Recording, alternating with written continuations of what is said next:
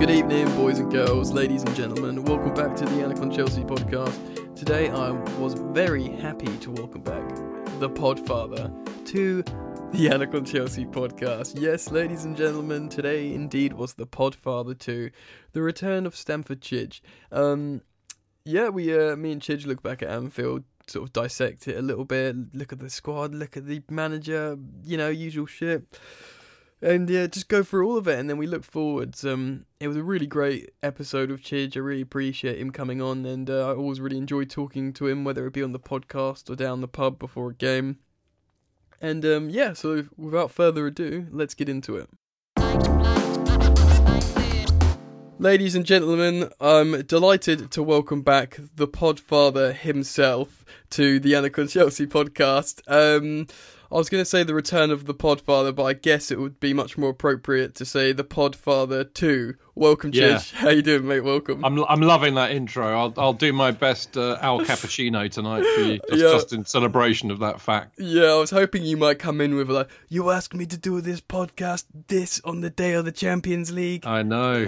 Well, I mean, that's all right. I'm happy now because I've left with Barcelona 2 up against United, both scored by Messi, and the second one was David De Gea doing his best. Taibbi. I don't know if you remember Taibbi. He used to play in goal for Man United. He was absolutely shit, and he let a very similar goal in from a Matthew Le Tissier shot, which meant that Saints beat United up at Old Trafford. This is going back to the 90s. Fucking funny. I did watch football in the 90s, but I probably would have been like 10 or something and just saying, I like Zola, not really knowing much else about, football. Before you were born, son. I'm an 80s baby, just about. Oh, man. Right, okay, so the listener knows 2 parts. We're going to look back in part 1, look forward in part 2. And can you still vote in the Football Blogging Awards for the Chelsea Fancast? Oh, I thought you'd never ask yet. Put a pin in that, Chidge. How long has it taken you, mate? For God's sake. I was thinking earlier today, when I get Chidge on, I better make sure I plug that. Yeah. But we'll do it properly at the end and tell the listener. Because I thought you were going to let me do it now. No, well, I'm only joking. I want them to appreciate your content first, and they'd be like, you know what, this Stamford Chidge geezer knows his onions. Let's help him out. Point being as well. You mean I have to do my performing seal routine, and then they decide whether they're going to vote or not? That was the agreement. But I should be talking to my agent, mate. Yeah, but I would urge all my listeners, because, I'll say it at the end, but I'll say it again. Stamford Chidge is the reason why I started Chelsea Podcast. And if you guys enjoy my podcast, I would urge you to go and vote for the Chelsea Fancast in thanks of appreciating this podcast. But I'll be doing all the brown nosing at the end, mates. Okay. So as agreed. As agreed. Yeah, mate. Yeah, the seal and then the brown nosing. Right. Cool, so let's look back at Anfield. I'll get your entire take on it. But I just want to sort of speak. The question I guess I want to pose to you originally, Chidge, is, for me, upon reflection, digesting it and all that, I feel like generally, in a few ways, we played quite well. We set up quite well. It's the classic attention dropping after half-time, but then we came back quite well and got a bit unlucky. And I looked at the game, apart from the debate with the striker, I looked at how the players that were picked and have been picked in the more important games. I looked at the approach and the realism in that. And I looked at the performance and I thought, I don't know who I'm at. I don't think I'm really angry at anyone after that. I feel like it's just a sort of bit of an honest reflection about how that game probably was always going to be. How did you feel about it, Chidge? Well, you might be surprised to hear much the same, but I think it's, look, number one, I kind of watched it in a very weird setting because, I present a show for Love Sport Radio on Sunday afternoons now between 3:00 and 7, which is called the Fans Forum. And it's basically a general football show. The idea behind it is that you've got 3, I hesitate to say knowledgeable football supporters, so maybe two knowledgeable football supporters and me. Right. But we're all proper supporters. We're passionate about the game and particularly the teams we support, and we chew around a lot of big kind of issues relating to supporters, what's going on in the game at the moment. But the backdrop to that is that there's always a live game or 2 on as we're on air. And of course, as luck would dictate, a lot of them have been Chelsea away games recently. And anybody who's ever sat next to me at Stamford Bridge or away will know that I'm quite an uncomfortable person to sit next to during a match, because I get way too overexcited. What's really weird for me is that I mean, the TV's to my left-hand side, but I mean, actually, believe it or not, you have to concentrate when you're presenting a radio show. So I only really saw the match obliquely. And I mean, for example, when the goals went in, I missed them. And then I had to look at the TV, talk about what was going on to the listeners whilst watching the replay. Yeah. So it was a bit of a weird experience. But the other thing, Yannick, was that I had two people who were not Chelsea fans also watching the match who gave me a very interesting perspective on it. You know, they were not emotionally engaged in it, if you see what I mean. I do, yeah. So my overall impression was precisely that, that, you know, I don't think we played that badly. I thought it was all working to plan for the first half. I think Rudiger going off was a massive blow, because I think we had we'd had to defend. Okay, that was kind of the game plan. We conceded possession. That was kind of the game plan, and we were there to hit him on the break, and we were hitting him on the break. We were defending very, very well. Rudiger going off, I really do think dealt us a bit of a blow. The second half, notwithstanding, it's really, really, really annoying losing 2 goals in such quick succession. You could argue that Emerson / Jorginho were possibly at fault / could have done better with both of them. You could also argue that, Salah's goal was an absolute worldie. What can you do? Yeah. But the reality is, Yannick, is that, a few minutes later, Hazard hits the post. A few minutes after that, he has a chance to, score again. We had other chances too. We could have been, it's a real question of coulda, woulda, shoulda, I think. But I think on balance, I don't think we played that badly. Now, if you take that game in isolation, I think you can say all of that. However, if you look at the bigger picture of the whole season, then I think that's where you can start having some grumbles and complaints. Yeah. About why did Sarri pick, pick a side with Hazard as the false number 9, knowing that Hazard's on a great streak of form, playing in his normal position, and he's not as good as the central player. Why did he put Hudson-Odoi out on the right when we know he's better on the left? All of these things come into it in the bigger scheme of things. But in isolation, I'm with you. I think the trouble is that we just hate losing to Liverpool. It's massive. We could have handed them the title technically by losing that, and I think that pisses people off, and I think that blackens their view over what was actually not a horrendous performance at all. Okay, well, there's some good points there, and on a couple of things as well. Like you say, it was fine margins, and perhaps the fine margins that go the way of champions elect. That's what usually happens. They've been lucky, haven't they? Let's be honest. Well, yeah. I mean, and on a couple of things that you said about Hudson-Odoi playing on the right. Willian's preferred position is on the left. I think we bought him he's a left winger. He's always been a left winger, but he says he can play on the right. So he's always been pushed out. Chelsea really rate Willian very, very highly, and always have, all the coaches. As do I. Yeah, as do I as well. I mean, I feel like there's a reason why Barcelona keep coming in for him. There's this big thing against Willian, but the press make up the stories. That's but yeah, I mean, what can't be argued with is Willian's perhaps offensive output in terms of goals and assists in a top tier Premier League side. Wingers these days, they're scoring a lot and they're assisting a lot. But if you look at, he's so clever with his link-up play. He can score worldies, and he's industrious, and that's what top teams want. If you've got top players around him, he'll have no problem linking up with them.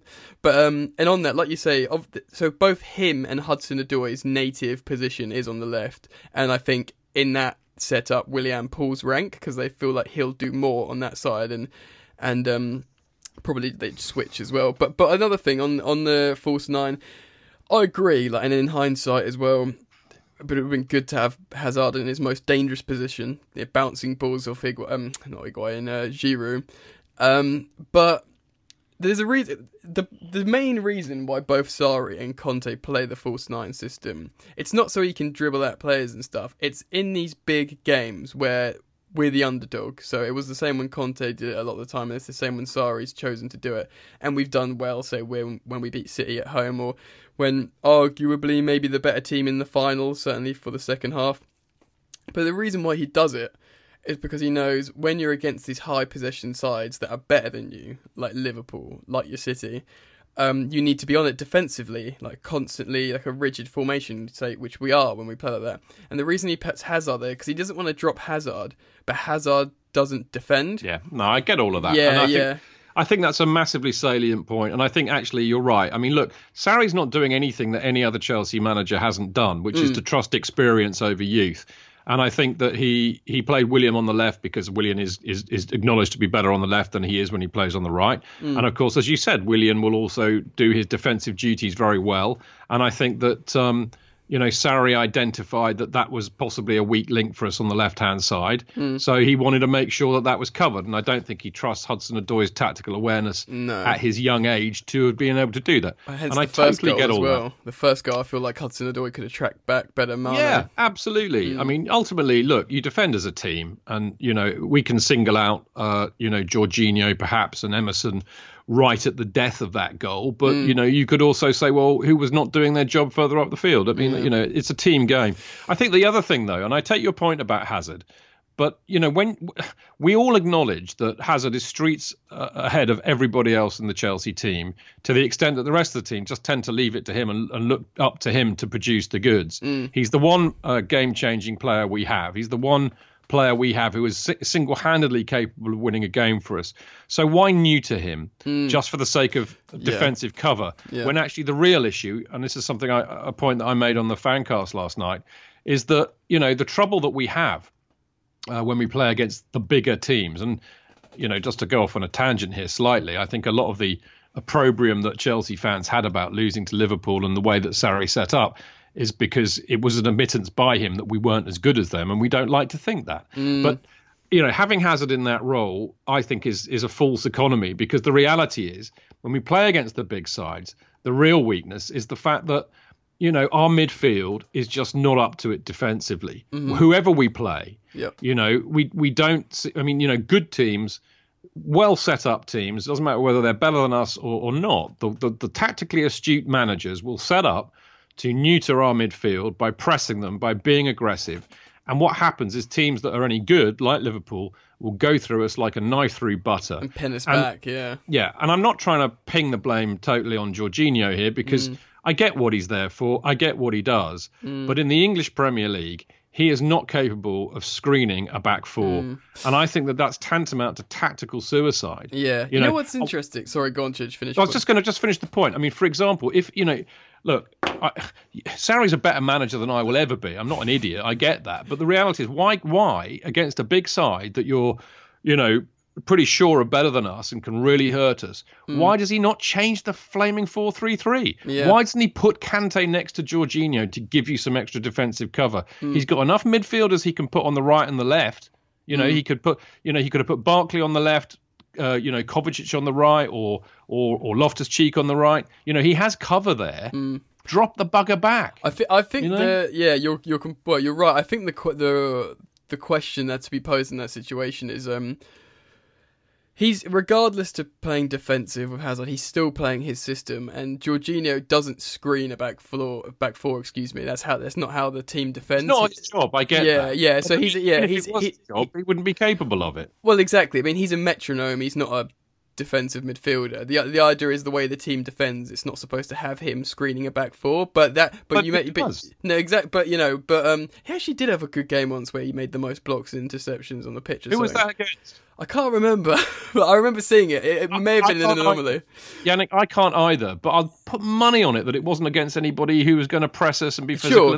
Sure. But what I'm alluding to here is that that's his style, and I feel like the big question is, we don't have the perhaps players or amount of training to play his style. But so in that game, Kante, maybe not drop Kante into there, because they're going to expect Kante to be passing all the time, because that's how he plays his style in that formation. So maybe not do that. But maybe, I know it won't happen, but maybe just against Liverpool away, play a 4-4-2. Yeah, play a 4-4-2 and play 4-2-3-1. Yeah, but not even that. Like, it just, I feel like this. If we're going to be sitting in that low block so much, have the two banks of four and have Hazard and Giroud out. So just leave Giroud up by himself, lump a ball to him, and then he can knock it down to Hazard, who has got a good turn of pace. Obviously, like, this coach isn't going to do that. But imagine Sarri's got a near impossible job winning back Chelsea fans, but he did pretty well in terms of winning a few games recently and making Hudson-Odoi and Ruben Loftus-Cheek starters. They're now in the starting 11. He made Emerson in the starting 11. That was like a dream come true 3 months ago to Chelsea fans. I mean, Emerson was a bit pony in this game, but you know what I mean. I think he had a rough ride. He was up against Salah, who was basically really up for it on Sunday and had a good game. This happens. Sometimes you play against a team that's going to be better than you on the day. And I don't have a problem with that. And I mean, look, as you know me, I've been really quite agnostic about Sarri for the whole season when it boils down to it. Largely because I don't really care who's the manager of Chelsea, because it doesn't matter. They're never there long enough to really be emotionally attached to them. All I care about is that, if Sarri wins the league and wins the cups, brilliant. I'm delighted in his success. But the reality is that, what I think does annoy a lot of Chelsea supporters when it boils down to it is that this complete failure to understand what is required in the Premier League and that, that rigid adherence to a 4-3-3 when, I just don't believe that it can work in the Premier League against the really good teams, and I think it's been, look, it's no accident. It's absolutely no accident that you look at who we've played in the top 9, in fact, this season. Oh, God, yeah. And we've lost, the only teams we haven't played away in the top 9 are United and Leicester, who we've got coming up. Everybody else we've lost to: City 6-0, Liverpool 2-0, Spurs 3-1, Arsenal 2-0, Wolves 2-1, Everton 2-0. That is not a coincidence. It's dreadful, yeah. And I think your suggestion, my suggestion, 4-2-3-1, 4-4-2, you see, that's what a normal manager would do. In this situation, yeah. Yeah. I tell you what. Bollocks to that. I'm just going to stick to my 3-3. Well, the interesting thing, Sarri's definitely not a normal coach, and you don't think he ever has been. Yeah, but he doesn't make it easy on himself. No, he doesn't. He doesn't. It's weird, isn't it? But I mean, it's his 4-4-3 that may not work in the Premier League, because obviously Liverpool, City, Tottenham, totally right. Tottenham, they all play 4-3-3. But look at that. That's a really good point. Look at Spurs 4-3-3. Look at Liverpool's 4-3-3. Liverpool yesterday or Sunday had Henderson and Fabinho.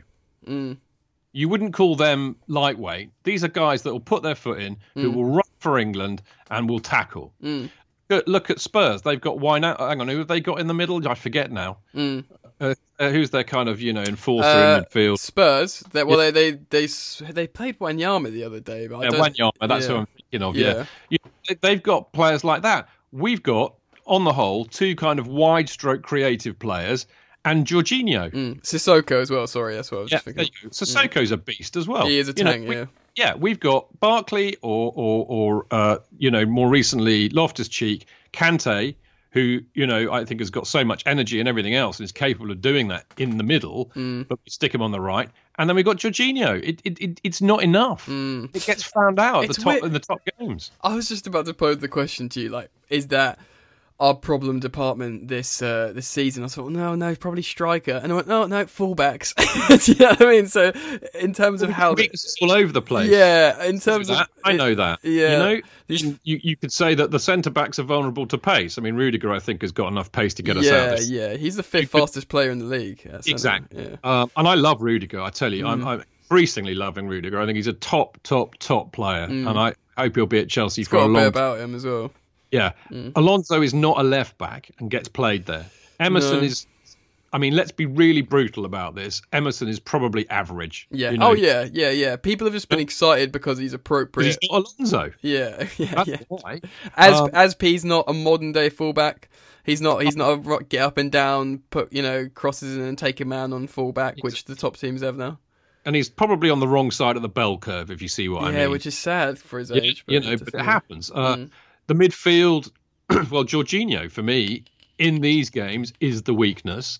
And then, you could say that the interesting thing about Liverpool is that you've got Hudson-Odoi playing in his natural position, which is obviously as a winger. His game is to attack people, be direct, beat the fullback, whip in really good crosses for, guess what? A centre forward to get on the end of. What were we doing on Sunday? We had no centre forward. No centre who was forward. never going to be near Hudson-Odoi cross. Now, if I can see that and you can see that, why can't Sarri see that? I think everyone's just fucking terrified of Van Dijk. That's they probably thought, oh, we're going to need to test him out. Put Giroud on him. Yeah. Get at least if Giroud sits on him, that would be one. It takes him out of the game, doesn't it? Well, yeah, it's funny. It's funny because you do that usually to an attacking mid, but maybe against Liverpool. Maybe that you say, oh yeah, sit on Salah. Oh no, we're not going to worry about that. All right, sit on Van Dijk. Let's try and get past him. Well, the two lads that I was doing the radio show with on Sunday, one's a United fan, one's an Arsenal fan. They know they're onions, and they said, before kickoff, I said, well, I'm not surprised to see Hazard starting, and I said, to be brutally honest with you, on the Friday night show that we do for Love Sport, we thought, well, okay, we can understand the logic in that. But they said to me, yeah, but that means Van Dijk's got nobody to bother about, so he can play with the ball. Watch him leap forward a lot. That's true, yeah. Because he did exactly that. He didn't have to worry about anybody. No, yeah. He's something else though, to be honest. It's weird with Jorginho because, like, you're right. He's for what he does as a specialist, he's such a valuable player. Like, behind obviously N'Golo Kante, just because of the sheer, level of footballer and his accolades and what he's won, individual and trophies. Kante's obviously our most valuable footballer. We could probably sell him at north of 160 as a defensive midfielder, or do you know what I mean? But Jorginho, he's a highly sought after. Like, we'd probably make a profit on him now already, just because of how much of a specialist he is in terms of what he offers. There's not many players that. This is what I've always maintained. Fabregas is better at passing than Jorginho. Not only is he better at passing, he can see the passes before they happen. He's got that sort of premonition of runners or whatever. Yeah. And then sees the pitch in 3D. Exactly. And then you could talk about your Kantes, or pick another someone that could box to box DM that can tackle and regain possession or whatever, better than Jorginho. But what Jorginho is really good at in theory, and argue maybe the best in the world at, is like quick neural synapse football. So if the team is playing how they should be, he's the most valuable player in that team, because he, as soon as the ball's touched his boot, he knows exactly where it's going, way faster than any other footballer. I can't think of any other footballer in world football. There's a reason why Pep Guardiola wanted him. He wanted him how Fernandinho is 34 years old. Right, Jorginho is 25, so he's best part of 10 years younger than Fernandinho. And but I tell you, Jorginho is no replacement for Fernandinho. Well, not because Fernandinho is the kind of player that we were bemoaning we don't have. Yeah, he's dirty. In that position. He can put a tackle in.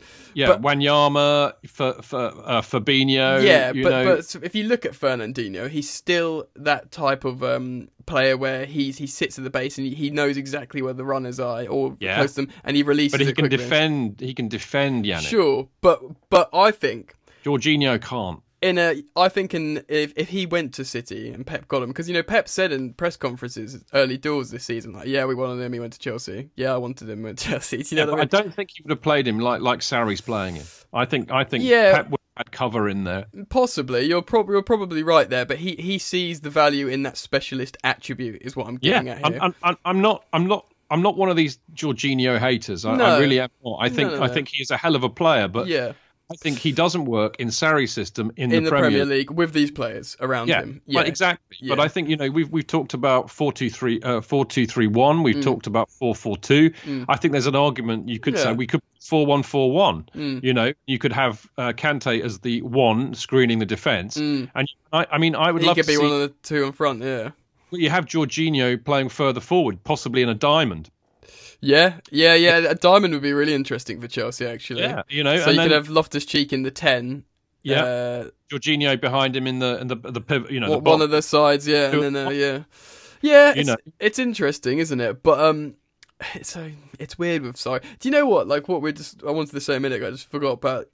If Sarri may well move on, right, in the summer, but if Chelsea develops well, gets the ban or whatever, we bring in a couple of loan players, or we whatever, we make do and we move forward.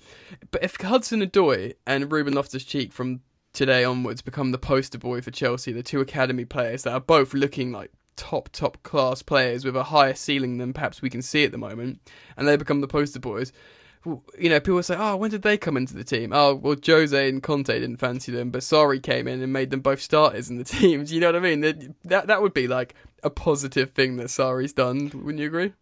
Of course I would. And I mean, you know, look, I asked a very, very naughty question last night on the Fancast, which was very rotten of me, and it's probably because I've been doing too much radio, right? And I'm turning into, you know, Adrian Durham or something. But I said to the boys, I said, look, you know, here's a question for you. Basically, I'm trying to remember how I asked it now, but it was basically along the lines of, you know, would you rather finish outside the top four and lose the Europa League and have Sarri go, or get into the Champions League for next season, which means either finishing top four or winning the Europa League, and have Sarri stay? And of course, that's a horrible black and white question. And I admitted this, and I said, look, the reality is it's not this black and white. You know, Sarri is not all bad. Sarri is not all good. No, there are issues with him. Yeah. There are issues with him which are bad, and there are issues with him that are positive. You know, and yeah, you know, whether by luck or design, he's definitely given Loftus-Cheek and Hudson-Odoi more games than arguably Conte or Mourinho would.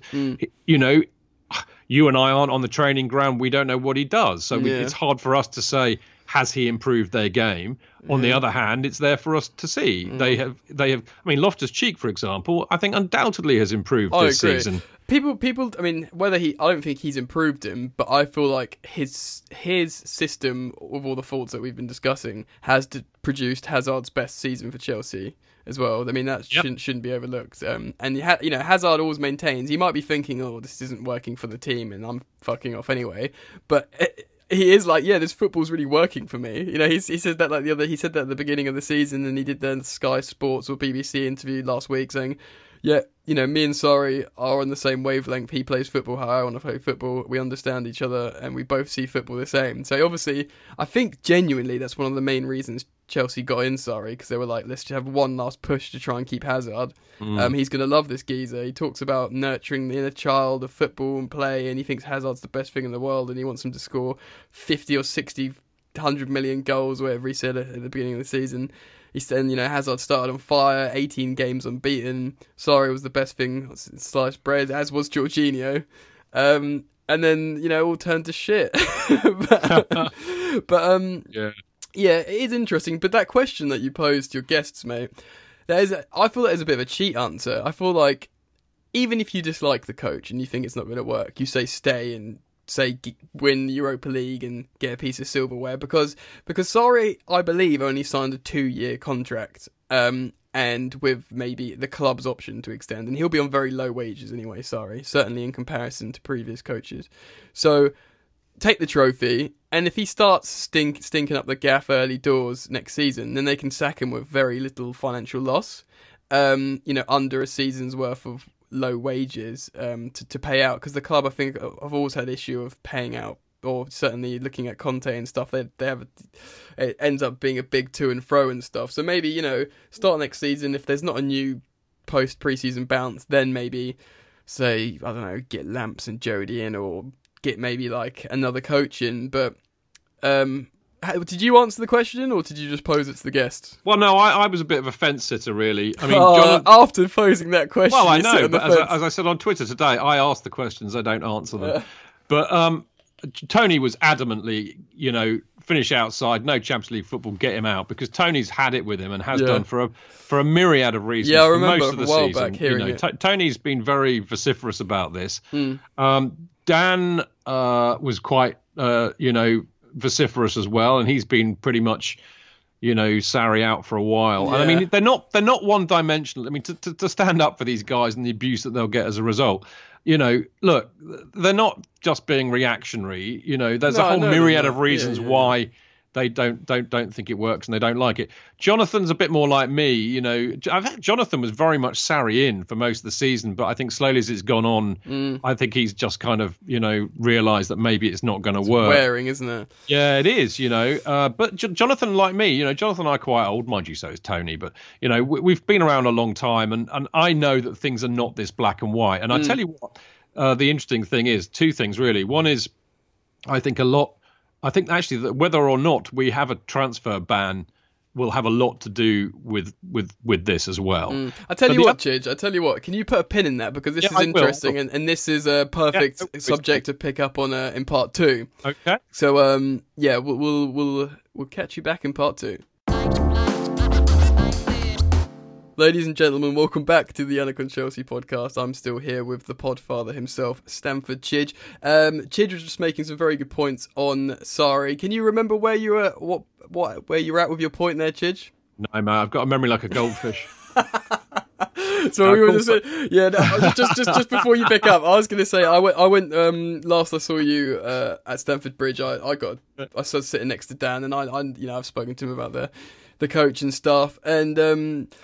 Yeah, I understand he's very much had it as well, but I know Marco, Gate 17 Marco, who does some pods with you and stuff, and he works at Chelsea still. He highlighted, as a lot of people and probably yourself have highlighted, seems to be a big stink at Chelsea at the moment, because there's that sort of I know he coined the term glorious unpredictability, sort of glorious uncertainty at the moment from the owner downwards, which kind of makes me want to look at Sarri, you know.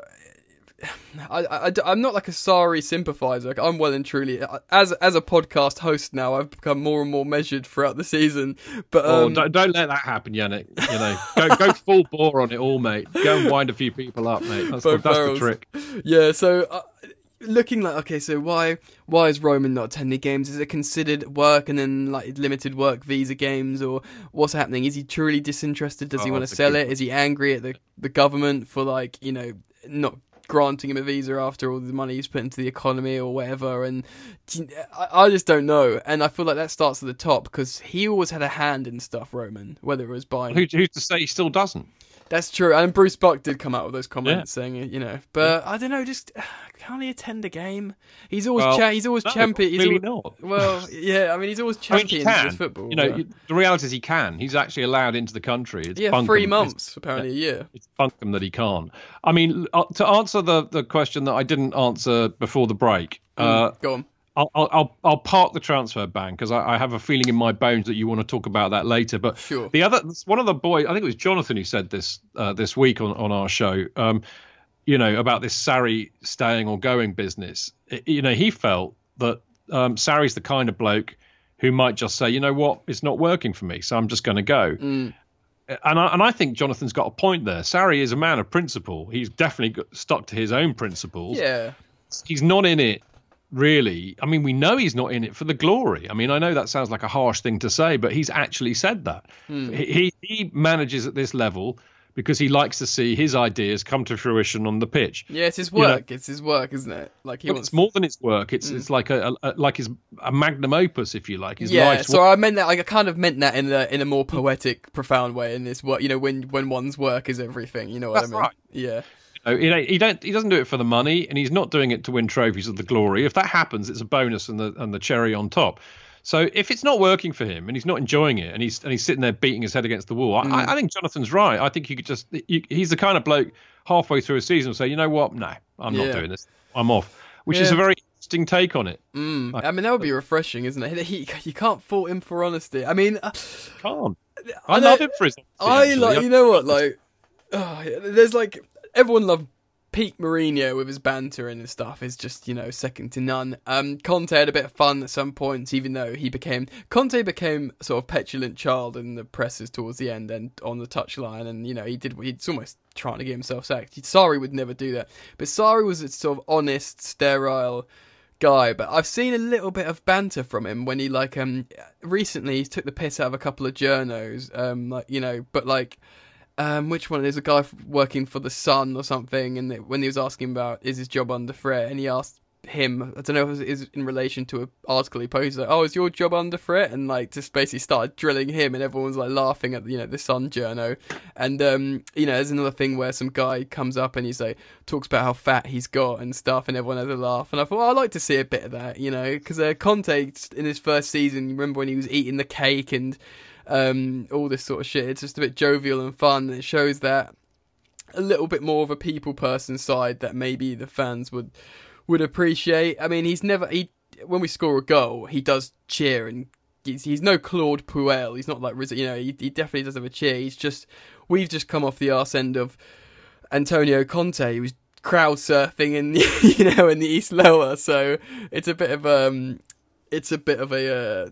contrast. But like from what you've said, Chidge, you as long as Chelsea win, you don't really give a shit about all the nuances, do you? I mean, look, mate, I'm being quite flippant, as I often am, but there is a truth to it, really, and it's quite a depressing truth. I think after Conte had his meltdown, and then with a bit of cold analysis, you realise that Chelsea under Roman Abramovich only keep their managers for, on average, 1.5 years. Yeah.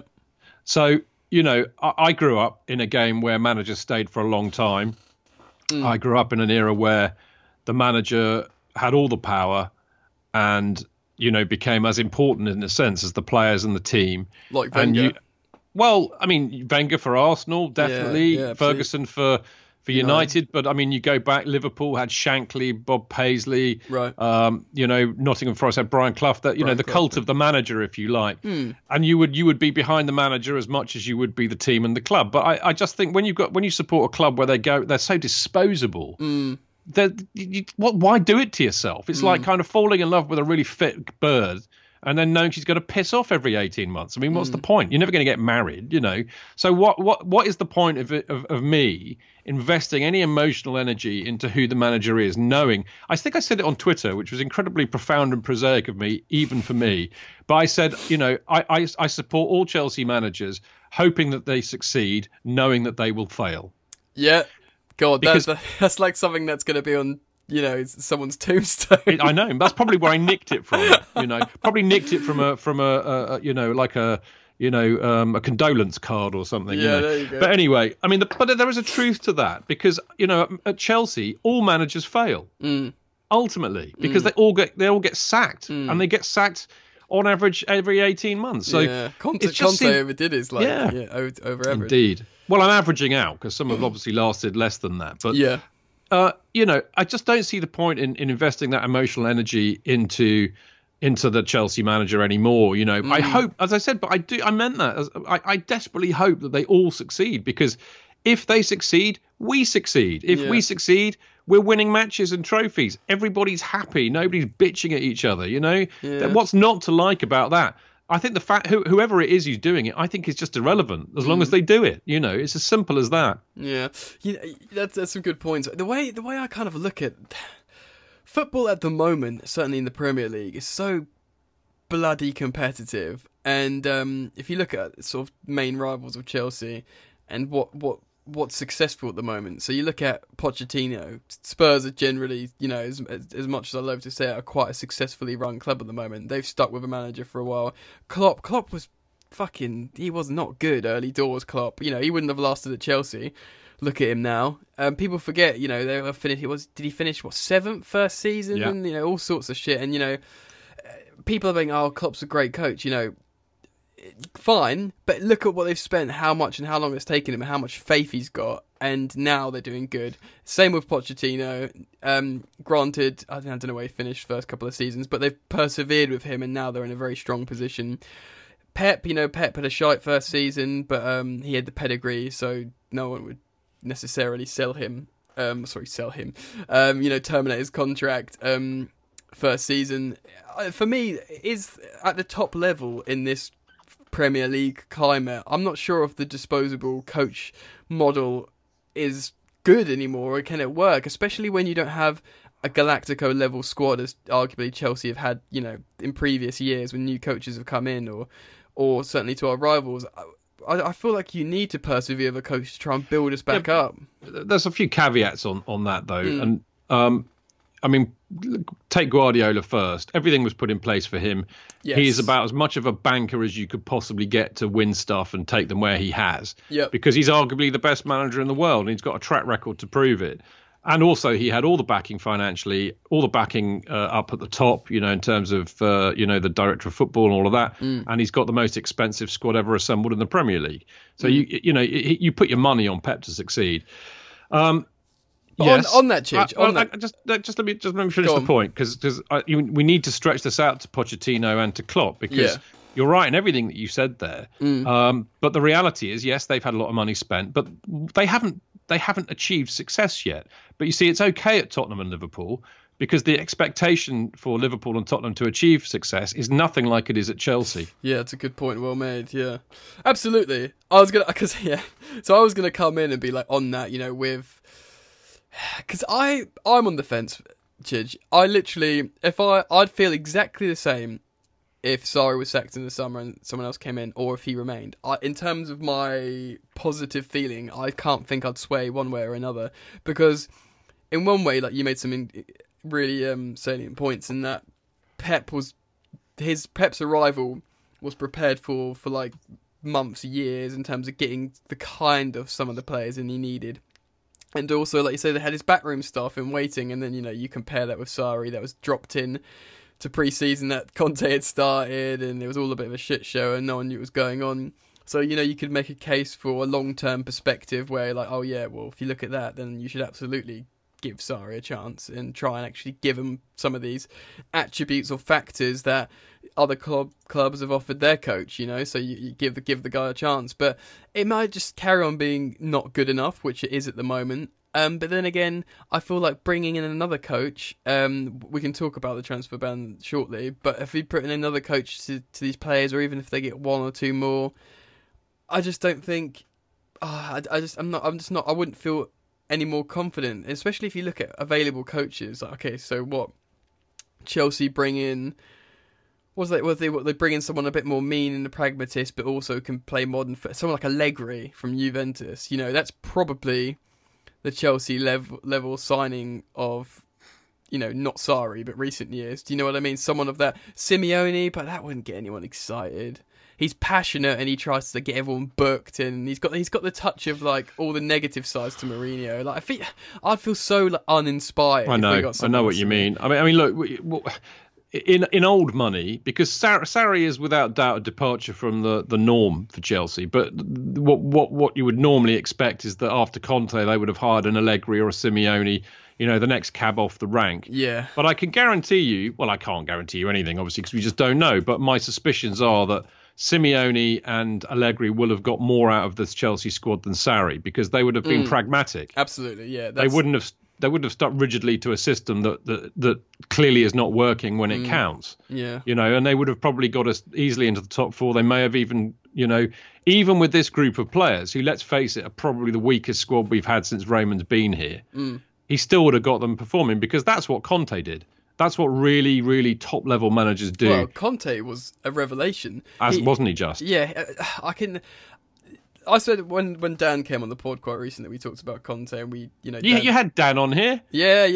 Where's my 10%? It's in the mail. So I was chatting to Dan about it, and he was saying, like, oh yeah, Conte made his position absolutely untenable by the end. So it's not so that shouldn't be forgotten. But no, the glory of him arriving, and not just the passion. Obviously, that's how you do yourself to the fans, jumping in and just losing a shit and dressing smartly. The little things that, you could critique Sarri for not doing that he's not obligated to do. Right. But just looking at Victor Moses in pre-season and being like, right wing back or whatever. I know it took a while to switch to that formation or a few games, but he looked at all this, and the first thing he said, what was that quote of, I'm a tailor. I see myself as a tailor. I look at my players and I tailor a system to work and be the best it can be. And that's exactly what he did. He plucked Marcos Alonso out of Serie A to be an amazing left wing back in that season. He brought David Luiz back. All right, you're going to be a sweeper in a free, because that looks like your best skills. And they'll have he turns bloody Azpilicueta keeps going. He turned Azpilicueta into a right centre back. Gary Cahill we trusted as 1-on-1 defending, so in a free he was perfect. And it goes on and on, and it was a revelation. But whether I feel like the Premier League was changing then, because obviously the second season it was the City Centurions, and if you look at Liverpool and City now that are so far ahead of everyone, they are playing a very gung-ho, just overpower, over quality style football, and a pragmatist, certainly, like you say, probably would have got us into the top 4. But I don't think there'll be a title challenge. But early doors, when Sarri's football was working, we were top of the league like for a couple of months in, you know, and everyone was like, Chelsea are absolutely in this title race. Chelsea play amazing football. There was the game against Liverpool, the 1-1, the reverse fixture of the last game. It's arguably, for me, maybe my favourite game of the season still, in terms of the quality of football. I couldn't look away. I know it was only 1-0 until the Sturridge goal at the end, but in terms of the quality of football that was on, you know, no one was sitting on Jorginho, granted, but just the display was so exciting, and the commentators were talking about how far United and Arsenal are from these two teams, and even City, who are so good, they will have to, like, you know, play up to put a performance on like this. It was just the best thing ever, you know. But I can't even remember what my point was. I don't know, but it was a great kind of monologue. Yeah, I was going off on a monologue. I know. Oh, okay. I want to bring it home. I was just loving listening to it, mate. So carried on. I'll bring it home. So what I'm saying is essentially is that at the time it looked like it was Chelsea, City, and Liverpool were in the title race. I know, and that story was short lived, but it was that kind of football that was overpowering teams and just, you know, smacking them about. And Sarri wanted to maintain with that. It's almost like, for me, right, the bet that would work in today's Premier League is a 50-50 coaching job with Conte and Sarri. They'd probably never fucking agree over anything or get a lineup together. But in terms of attributes, Sarri's like, right, we'll do this approach to be the best and be at the top of the Premier League. But when we do need to be very clever, Conte gets the games. You know what I mean? It would be a great tag team. Look, what you're outlining really, I think, is the dichotomy that we have, and I think this unfortunately gets hijacked by fanatics really on both sides. Right. And this is the argument about winning with attractive football. And, you know, I think that attractive football is a rather nebulous thing. You know, you could argue that winning football is attractive because you get lots of enjoyment and passion and excitement and you get to win stuff, which is joyous. But, you know, we had that under Mourinho and Conte, and you could argue that their football was, I mean, you know, Mourinho, Mark 1, I thought played very attacking and entertaining football. But, I mean, we all know that later on it became quite dour and negative.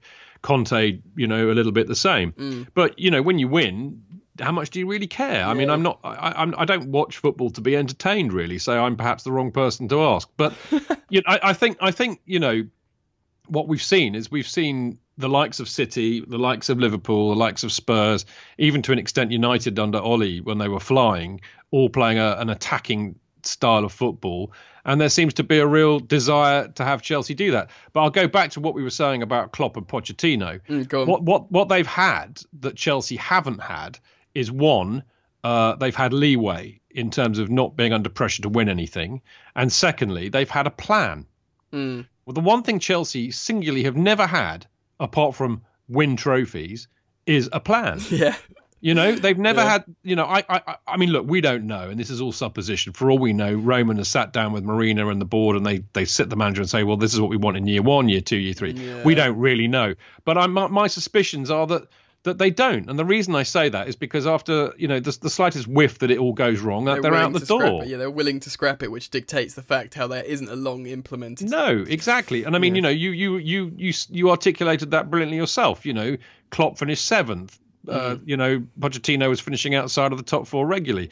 You know, that tells you that they'll wear not winning a trophy because they've got a vision and a plan which they want to see fulfilled. And maybe they've got a 5-year term on it. Maybe if Pochettino and Klopp win diddly squat after 5 years, they might go. On the other hand, their boards might turn around and say, well, actually, look, you've progressed in every year since you've been here. You've ticked all the boxes other than win something. We'll give you another go. Yeah. I mean, again, we don't know, but I think I can pretty safely say that, you know, that Chelsea don't have a plan. And if they have had a plan, it goes out the window every 18 months.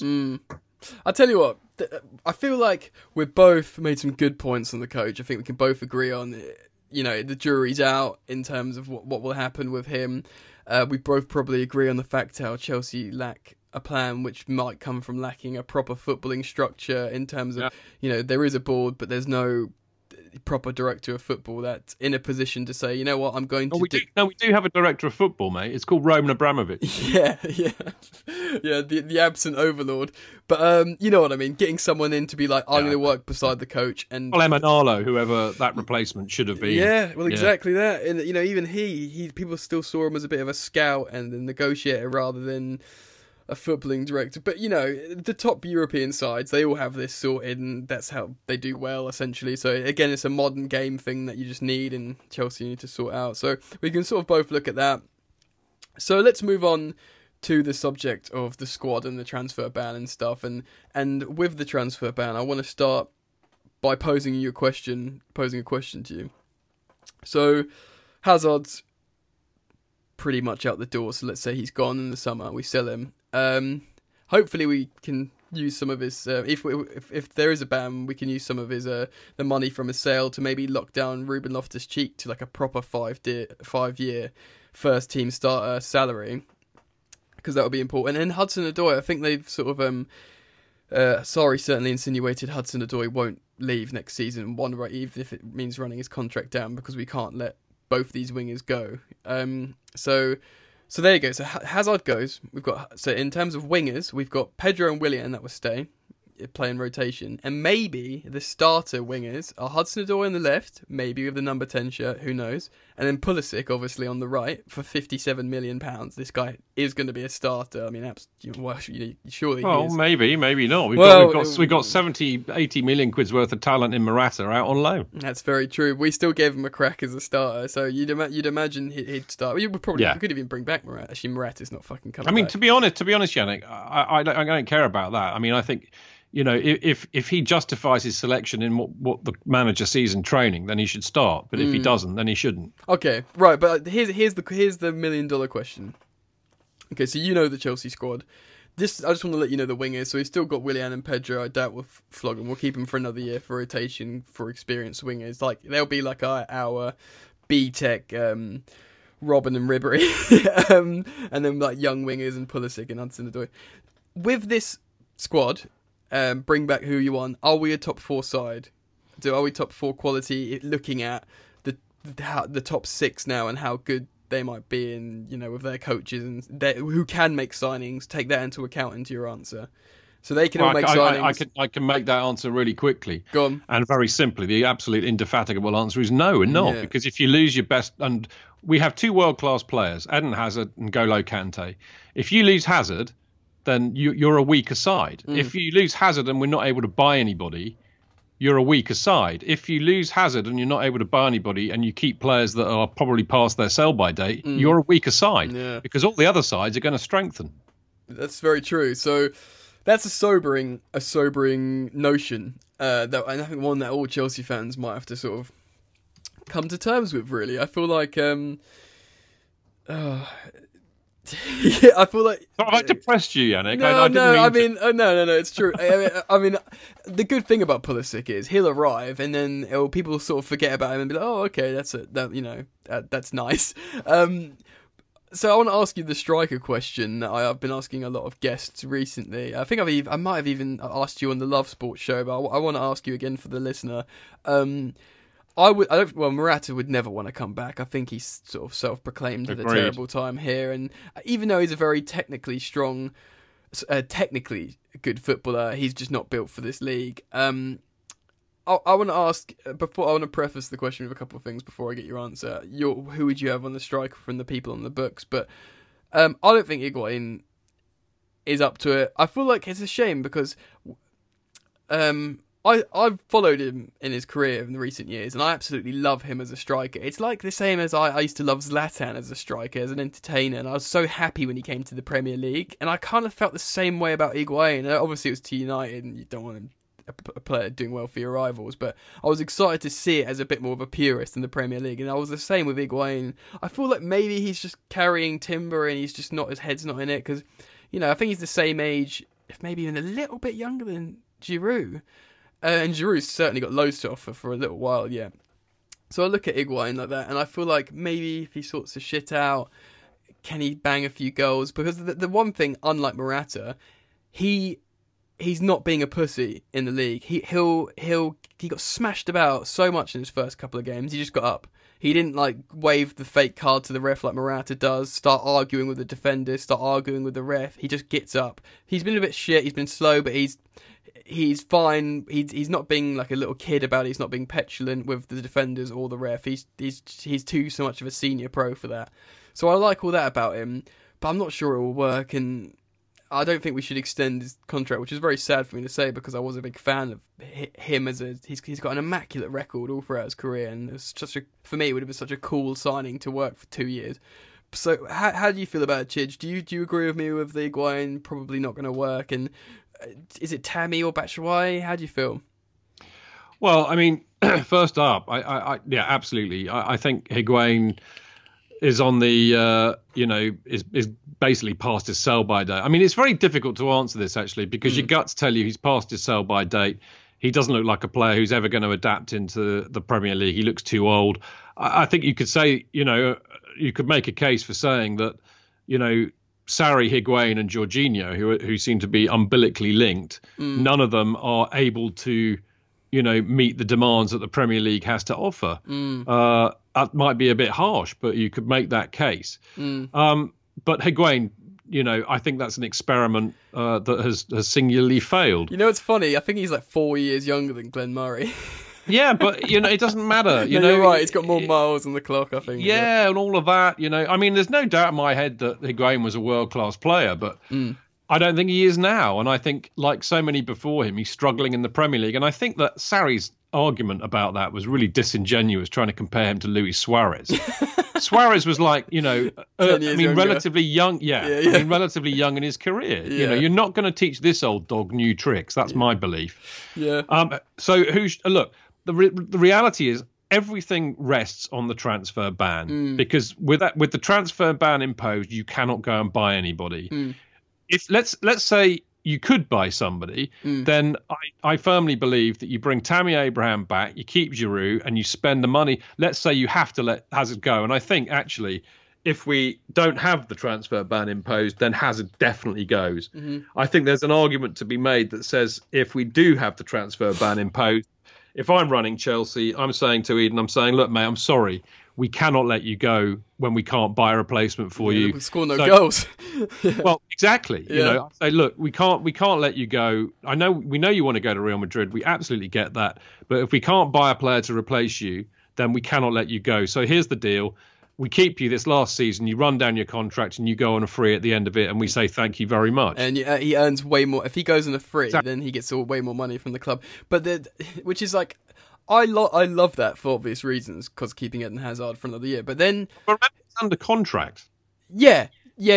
But I think... You have to sell him. So let's look at this. Yeah, so let's look at the different elements of this. So there's the element of he's been such a good servant to Chelsea. You give him the sort of Petr check. All right, you can go to Arsenal treatment. We look after our players. We want you to always look back on Chelsea and smile, and we don't want to keep you here against your will, even though you might sort of put on a fake smile. There's a sort of human element. You've done so much for us. We don't want to make you unhappy. But then there's say he does stay, right?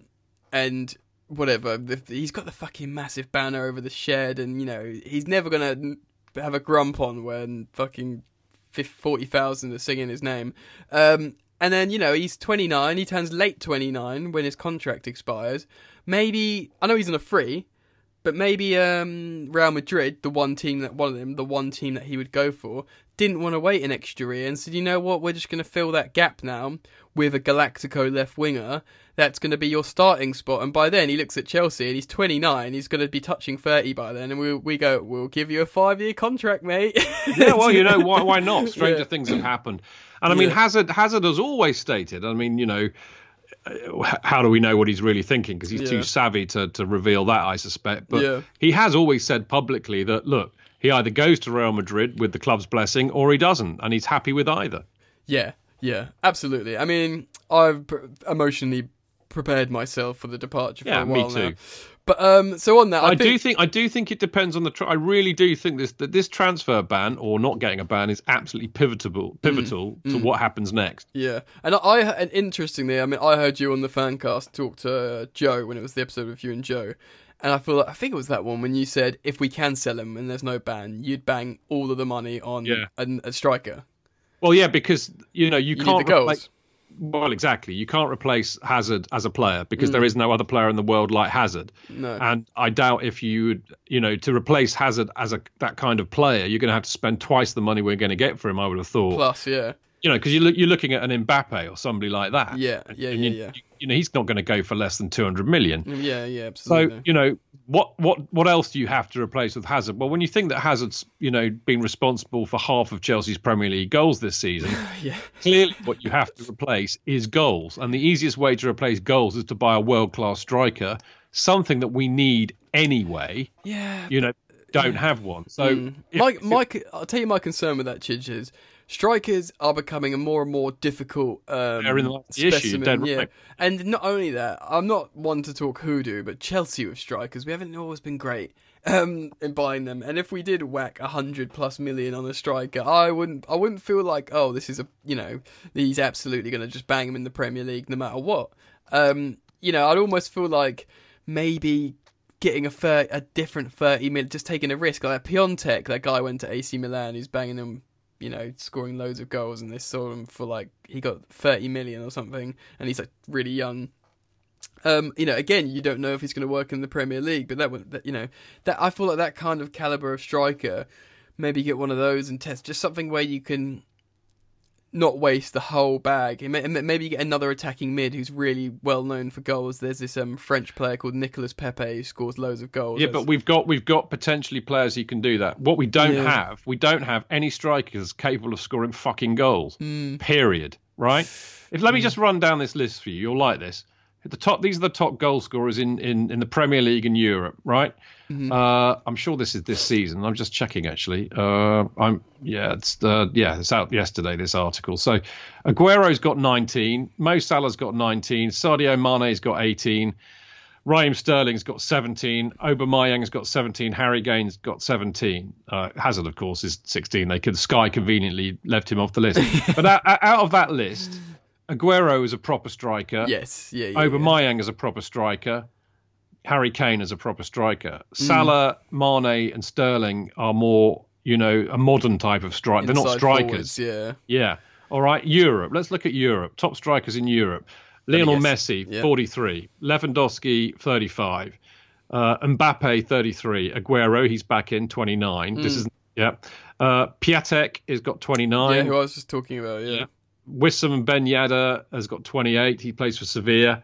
Benzema's got 26. Zapata has got 25. He plays for Atalanta. Luka Jovic, who's been mentioned a lot. Frankfurt, 25.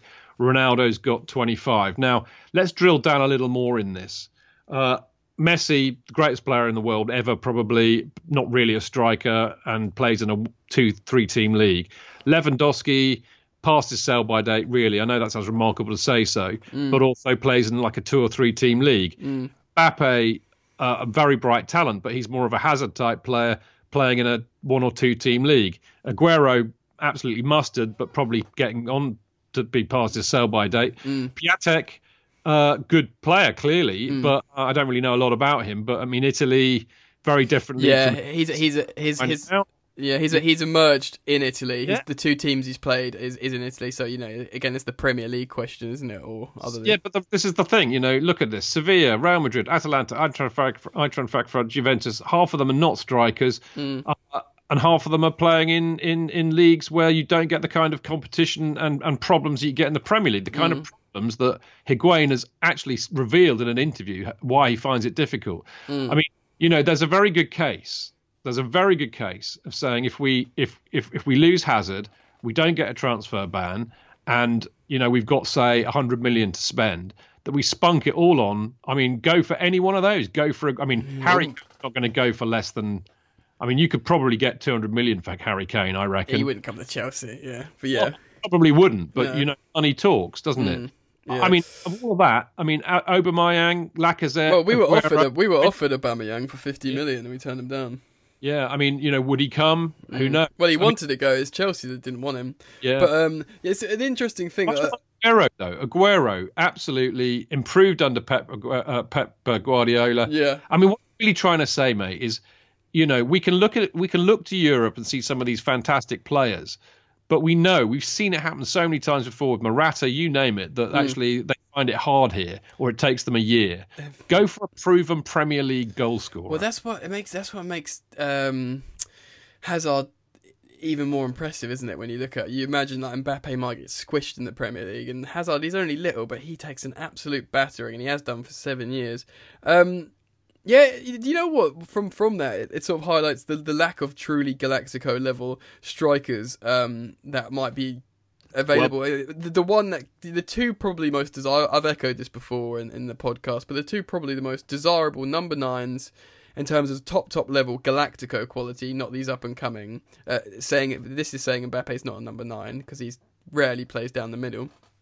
Is Harry Kane and Mauro Icardi, and this was, say, 12 months ago. They were the two names, because they're both, 25. They both captain their teams, and have done for a while at a young age, and they're both consistent goal scorers every season.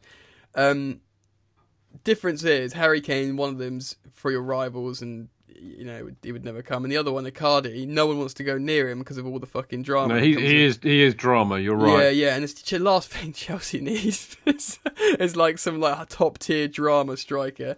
So yeah, no one wants to go near him. So it is weird. So on that, what your point you just made, Chidge, should we maybe look to someone like Callum Wilson, who showed he's got no problems scoring? No.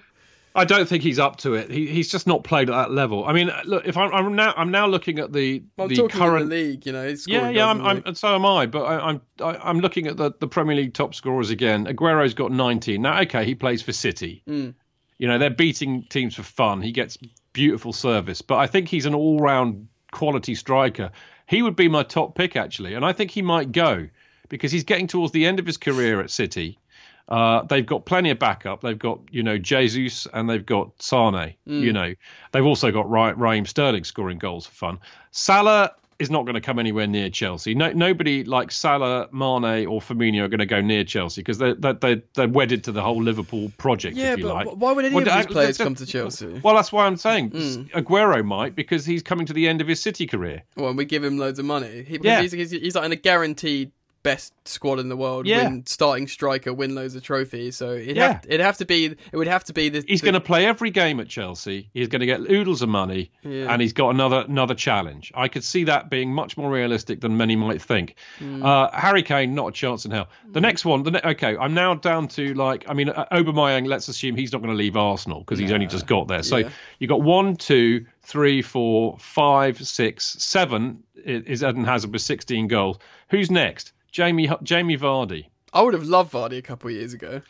And again, same kind of thing. You know, maybe getting into the Champions League would be a carrot to dangle with him. So that would be, you know, clearly would need to get into the top 4. How old is Vardy, though? Do you know what I mean? Well, he's getting on for 30, but, you know. I think he's not for that. He's 32, mate. Is he really? Yeah. Fuck me. Yeah. He's getting on, isn't he? He was 29. He was 29, I think, in the Leicester winning. Yeah. Well, there you go. But he still scored 15 goals in an average side. Oh, you know, yeah. And again, if you've got 100 million to spend, you know, Leicester aren't going to say no. Well, no, but Chelsea would never.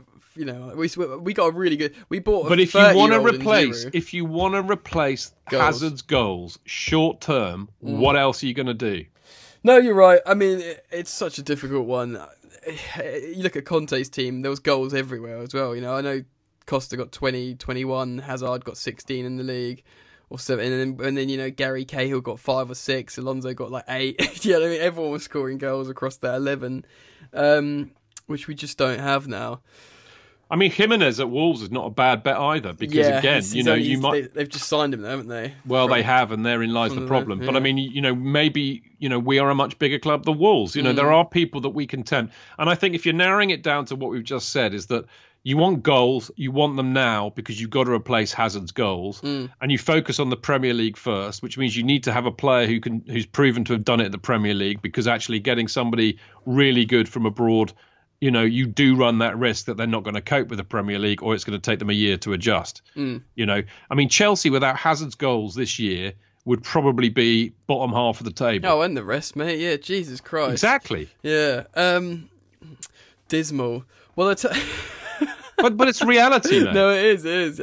But that's why I say you need to fix it, and you need to fix it quick. And that's why I think you don't have to worry about. Look, if you've got Giroud, I know Giroud's as old as me, but I mean, if you've got Giroud as a backup and a different style of player, you've got Aguero or Vardy as your number one striker, and you've got Tammy Abraham as the other backup. You've pretty much got all bases covered there. Are you okay? So are you a free striker guy? Like, I feel like it's very difficult keeping free strikers happy. Well, other clubs managed to do it. Why can't we? Yeah, but I feel like it should be a number one and number two, and an academy player. Well, that's kind of what you're saying, aren't you? Giroud, Vardy, Aguero plus Tammy Abraham. But what I was going to say with Tammy's got over 50 career goals, first senior career goals. How many at Premier League level? Well, probably about 6. But what I'm saying is, he's not going to want to be a third striker, is he? He's going to be like, no, I'm a starting striker, and in 2 seasons in the Championship, I've got north of 24 goals.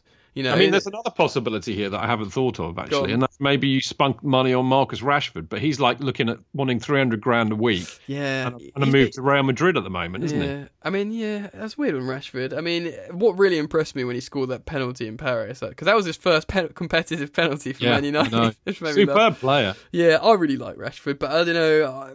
He ain't coming to Chelsea. He's United through and through, or after the money. Exactly. Do you know what he's like? He's like a young Jamie Vardy. How they play, and like maybe a bit more of potential and talent, because the way they play on the shoulder, they sprint, they press, and they're good at one-on-ones and stuff. So, but I want to wrap it up, Chidge. So before we start doing some plugging on your part, I'll just pose. All for that. Yeah, I'm going to pose you some difficult questions, or maybe just one.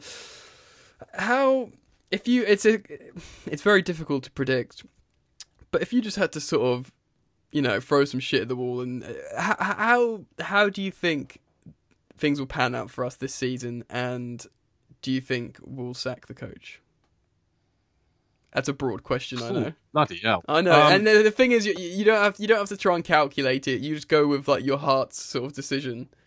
Okay, well, yeah, you listened to the show last night, obviously. Well, I mean, I felt that we had a chance, actually, of getting into the top 4. I think Tottenham are a shoo-in because of who they've got, but I think it's going to be a gnat's cock between us, United, and Arsenal. I think United are pony. Honestly, I agree with that. So really, it's between us and Arsenal, and there's going to be a point in it. I think just quickly on United, it looks like they've been mullered tonight. Yeah, 4-0 on aggregate. 4-0. Well, so they lost 3-0 on 3-0 tonight. Yeah. So tell me that Messi got a hat trick. I don't know. I haven't been looking. We can look at that. But what I'm alluding to is Solskjaer, since he's come recently, these recent games.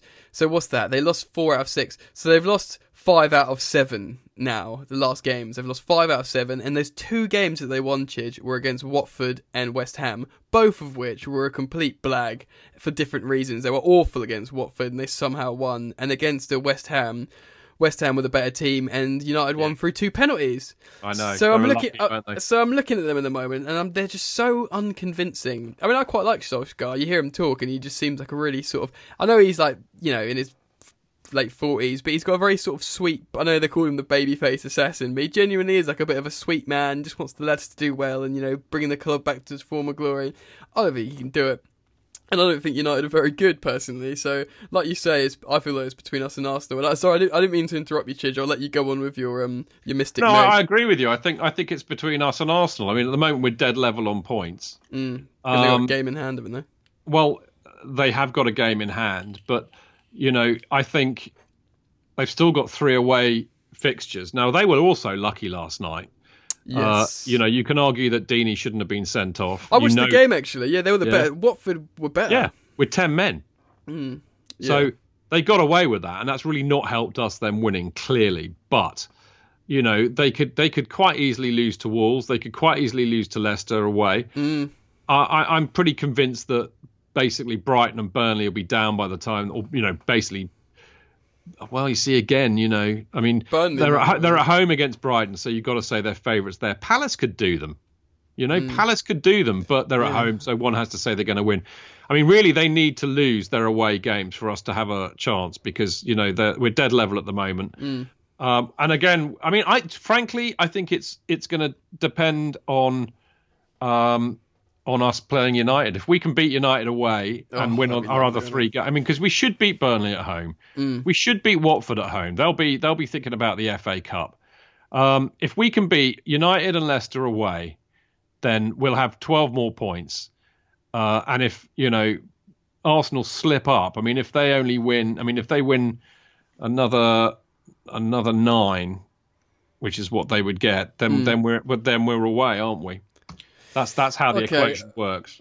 Well, yeah, it's basically up in the air completely. What about Europa League? But it probably looks like it will be a Chelsea-Arsenal final by how things are probably going to pan out.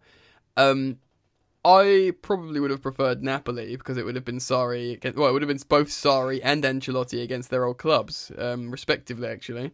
But Sarri would know those players, and Ancelotti won't know these Chelsea players now, really. So I would have fancied us against Napoli more, purely because Arsenal might be naff a lot of the time. But ever since Conte joined Chelsea, Arsenal have had some hex over us, and I never feel confident playing Arsenal. No, I wouldn't either. But yeah. I mean, look, it's a one-off match. And I mean, look how much favourites we were to beat them in the FA Cup when we should have done the double, and they turned us over. Oh, that was my first cup final, mate. Was it really? I've only been to of all the games I've gone, I've only been to 2 cup finals, and that was that one, and that was also the one against City, which I thought to me it was almost a win because I thought we were going to lose 10-0. Anyway, go on, mate. Well, my first FA Cup final that I actually managed to get to was also an Arsenal one in 2002 because I'd never managed to get tickets for the others. And we also lost 2-0, and that was grim. Yeah. But actually, the one that Conte lost was even more grim because we were so expected to win. We would have won the double. Yeah, we would have won the double. Yeah, and it's Moses fancied an early bath. But the bright side of being in that game is I saw Diego Costa's last goal for Chelsea. Indeed. Yeah. So, will we win the Europa Cup? Is that the question? Well, yeah, I guess so. Look, first of all, we've got to beat Slavia Prague, which we bloody well should do, but they cannot be taken lightly. No. Benfica or Eintracht Frankfurt will not be a pushover. No, true. So that won't be easy. And, when you get to a final, then it's different. It's a one-off game. But what worries me, and this sounds really awful to say so, but what worries me is Sarri's track record in winning trophies. In other words, he hasn't won one, and that I think that counts. There's something about Avram Grant that I'm reminded of. He got us to the League Cup final and we lost to Spurs. He got us to the Champions League final and we lost to United. There are basically the football world is divided in between winners and losers, and either you're a winner or you're a loser. And what worries me is that Sarri is not a winner. Well, that's profound words there, and just looking at me. I know. But I got a little bit distracted there, Chidge, because I've just seen Ajax have knocked out Juventus out of the Champions League. God, seriously? Yeah, they won 2-1 away at the Old Lady. Wow. Ronaldo scored the goal. Ronaldo is not going to win the Champions League for Juventus this season. Wow. The reason why they bought him. This Ajax side, mate, they've been fucking superb. Haven't they? What a brilliant revelation they are. Man, you look at Dujon Tadic and Daley Blind, you're like, they went. I wondered where they went. Oh, they're just absolutely tearing up the Champions League with a bunch of teenagers. That is fantastic. And I tell you what, if you're an Arsenal fan, just think how pissed off you should be because you've got Overmars and Bergkamp there behind the scenes. Yeah, well, exactly. I'm an Arsenal fan. I'm thinking, why aren't you at Arsenal? Yeah. Oh, God bless Ajax, man. I hope they win it. That's super. A brilliant story. I really do. Yeah. I'll watch the highlights after this. Me too. So yeah, Chidge, we've sort of dissected a lot of it, really. The world's the rights, actually, Yannick. Yeah. Actually, now I'm not. I mean, I know you're depressed because of what I've said, but I feel much better. I always feel better chatting to you, when I'm depressing people. Yeah. Okay, so let's perk everyone up and talk about the positives. Oh, yes. So addressing the listener now, the people that have joined the Yannick on Chelsea podcast and listen, I have alluded to before and will reinforce the truth of, I went to Stamford Chidge to talk to him about podcasting, and he very kindly offered me guidance. And yeah, I'll actually be a large proportion to me having a podcast to Chidge's advice. Of course, you can catch Chidge and his entourage on I guess multiple platforms. On it is Gang, JK and Sopwith. Should I tell you who the regulars are? Because actually, most of them will be known on Twitter. If people are on Twitter, yeah, they why should not? know. Why not? But Jonathan Kidd, who's my kind of wingman, who's been my number 2 for years now, pretty much since Dr. Martin left.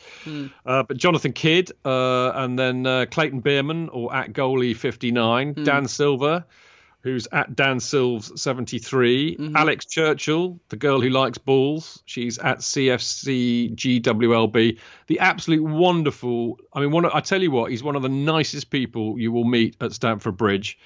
And the books he writes are phenomenal. That's Mark Worrell, who's at Gate 17. Or so I think it's at Gate 17 Marco. Gate 17 Marco, I think. Yeah. And we also have Joe Tweedy on quite a lot. And we have the ESPN journalist Liam Toomey on a lot. And we have the Football.London journalist Ollie Harbord on a lot. So it's a very good squad, mate. I have to say. It's good. Yeah, I'll enforce that. It's a good entourage, good guests. Always, it's got a great. Your show's got a great balance of the sort of feeling of mates down the pub that have watched Chelsea for a long time, that are just honest and not too relatively open-minded. And then you've got the journos in to keep you up to date, to give you a bit more of the technical info. I've had Joe Tweedy on here certainly gives the technical info. Yeah, I'll reiterate what you said, because for me the ethos of our we started doing the podcast in a pub many years ago. In fact, 11 years ago, almost to the day, 28th of April 2008. I remember you saying it was a difficult method of keeping up the podcast, right? Well, because we were too drunk. Yeah.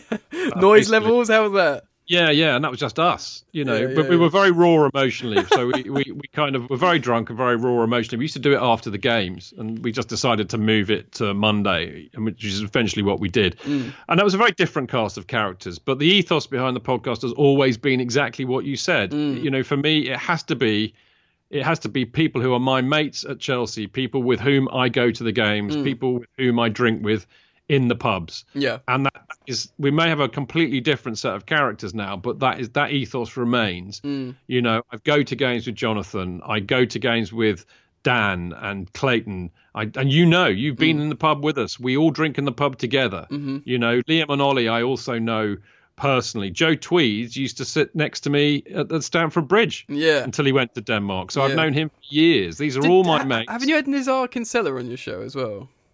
No, I haven't actually. Oh, okay. I thought you might have. No. Well, the other thing is I try not to, and this is not intended to be a criticism of any other podcast, because everybody does what they have to do. But I do try not to pilfer guests from other shows. This means shouldn't have told you I had Dan on the show.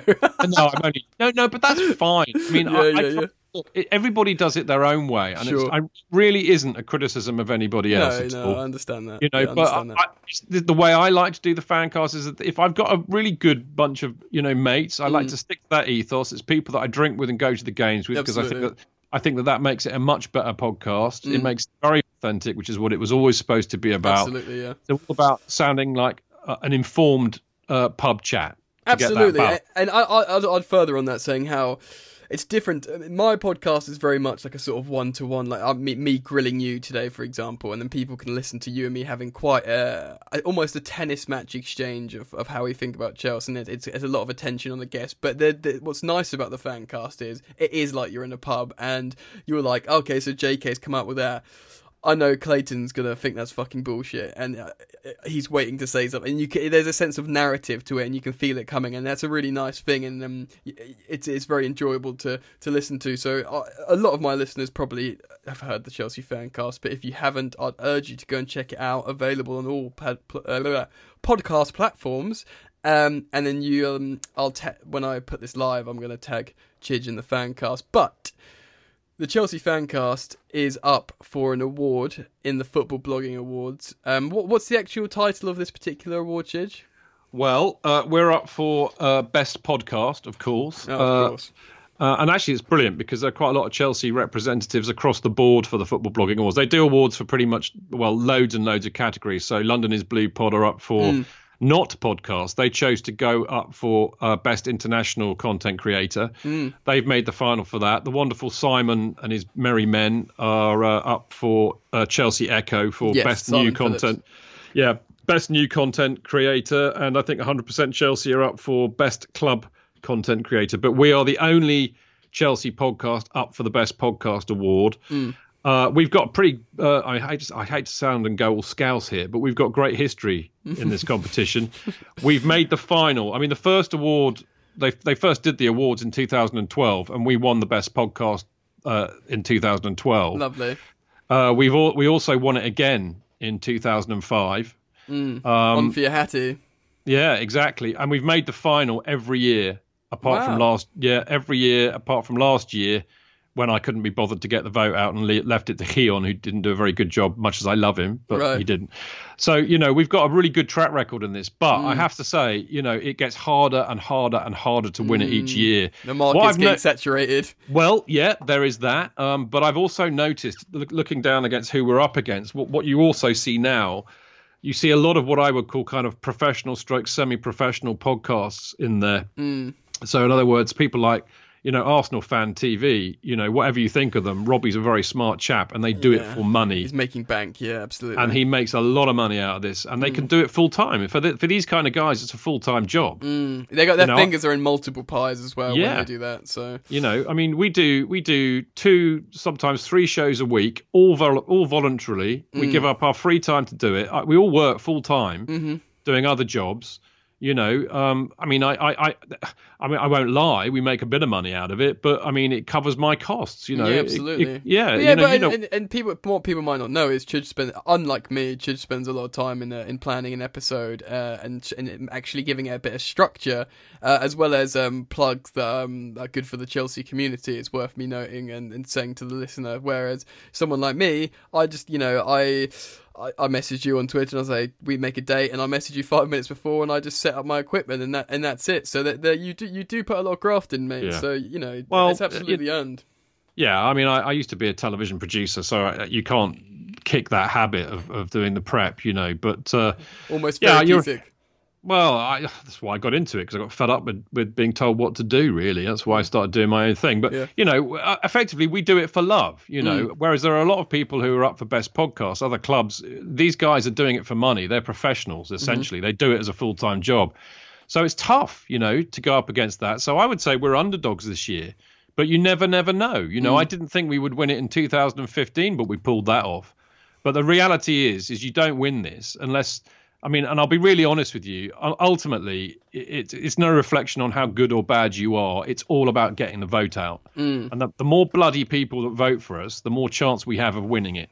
It's as simple as that. Well, on that, let's get some of the listeners voting for the Chelsea Fancast. If you want to support the Yannick on Chelsea podcast, you can support the Fancast, and by proxy that's supporting me. So I know it's quite a complicated method, Chidge, of doing so, but is there, what's the easy, have you got it on your Twitter somewhere? I mean, go to our @Chelsea Fancast Twitter feed, and I think you'll find a pinned tweet there which has got a click to tweet link to it, which basically will come up with an automated tweet which says I am voting for @Chelsea Fancast. There you go. Well, I'll read it out. I am voting for @Chelsea Fancast in @the FBAS for #best podcast, and that's a vote.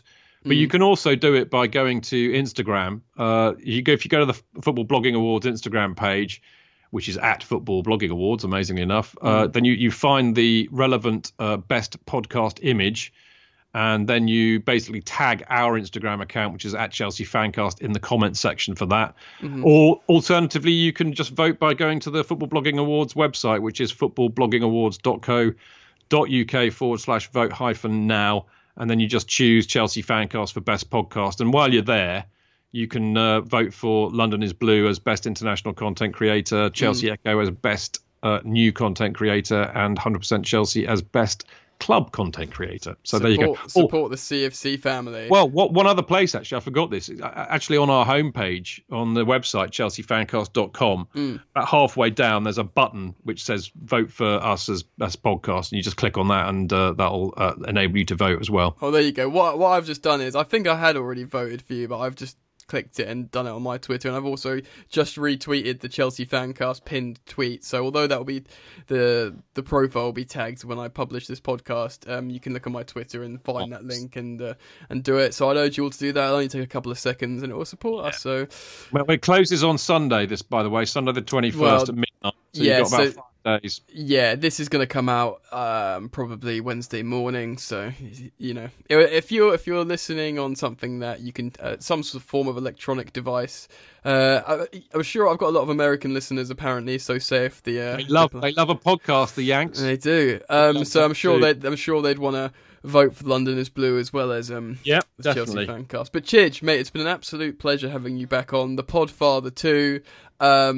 I can't wait for Podfather 3 and 4. Yeah, that's it. Yeah, we do that tomorrow night. I'm free. That's it. We'll do a DVD box set or an audio set. We'll do an audio book, Chidge. That would be an emotional roller coaster, an audio book for Chelsea fans. Are you there on Monday next week at the Burnley game? Maybe actually. What I've been doing is I've just been buying the odd ticket when sale, mate. You should get on it. Yeah. I like Dan's seat. I'll see if Dan's got a spare one. And I don't think he has. They're almost spoken for. I know that. Get one off the exchange. Yeah, I might do that, or I might. If I tweet it, sometimes I get a DM of someone that that I've got a spare one. I just buy them a few beers or something. Okay. But all right, well, Chidge, thank you so much for coming back on the podcast, mate. Maybe another one before the end of the season, if not certainly in the next season, get you back on, and I could hope to make you a regular and continually pay you back by plugging. Well, I'll let you know when I've next got something to plug. But no, in all seriousness, I love doing them. You're great fun to do a show with. It's always lovely to see you down the pub, and you're always very generous in buying me a beer. Oh, okay. That's I bloody bought you one, but you get the next round then. Exactly. But thank you very much for the kind words about what you said about the podcast. Actually, very much appreciated, and thanks for allowing us to give the awards a bit of a plug tonight as well. Well, before I start welling up, ladies and gentlemen, that's been the podcast. Cheers, Chidge. There we have it, ladies and gentlemen. Big thank you to Chidge for coming on again. I look forward to having him on another episode. Do go and support the Chelsea Fancast by voting for the Chelsea Fancast and the Football Blogging Awards, like he said. And if you want to support me, please give me a 5-star rating on iTunes. I've actually said this quite a lot on the podcast, and I went to go and look recently, and although my listenership has grown quite a lot, no one's given me a rating. So if you're listening to this on iTunes or Apple Music, Apple Podcasts, or whatever it is, please just bang that 5 stars. It would mean a lot. And if you want to really reach out, write a nice little positive message in a review. That's all I've got to say, really. I hope you enjoyed the episode. Up the Chelsea. Keep the blue flag flying high. Carefree, wherever you may be. And let's hope Ajax win the Champions League.